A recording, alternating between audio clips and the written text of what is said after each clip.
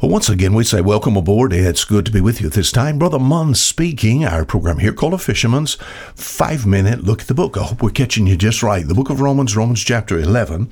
I'm going to read verse 36. We sort of laid some groundwork as to our thought for this week. And, we'll just start with this. It's all about Him. Romans chapter 11, verse 36. For of Him, and through Him, and to Him, are all things, to whom be glory forever. Amen. Then that good. All as elementary as you can get.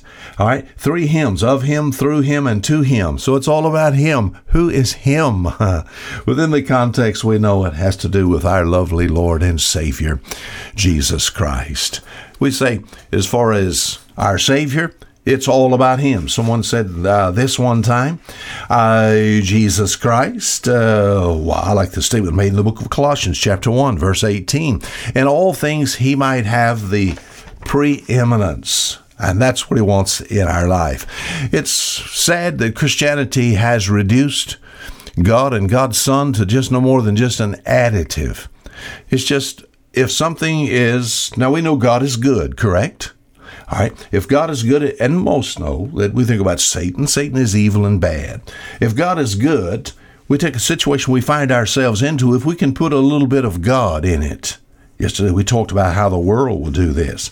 We think about the entertainment world sometimes, because of the fact that there are so-called professing Christian people involved with listening to entertainment. You need to be very careful with what you do there.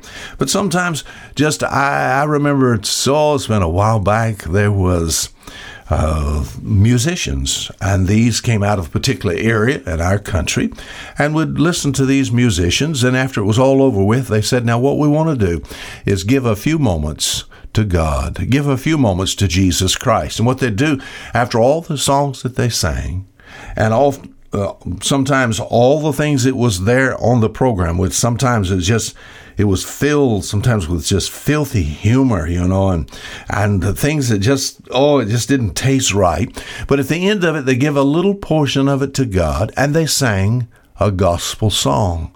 And it just sort of made it all good, Even though some of it was not so good, just put a little God in it, and it made it all right. Do you understand where I'm coming from?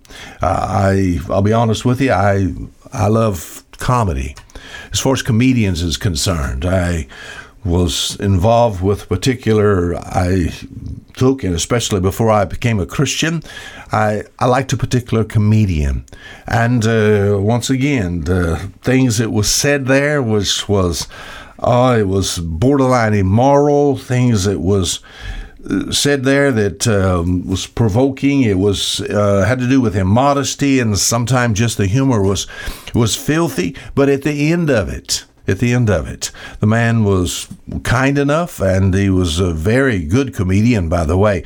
He would just say, God bless. God bless, sort of, if he just put something about God in it, no matter how bad it was, it would make it all right. So we've reduced God and His Son to just an additive. When here it says, for of Him, and through Him, and to Him are all things. Jesus wants preeminence.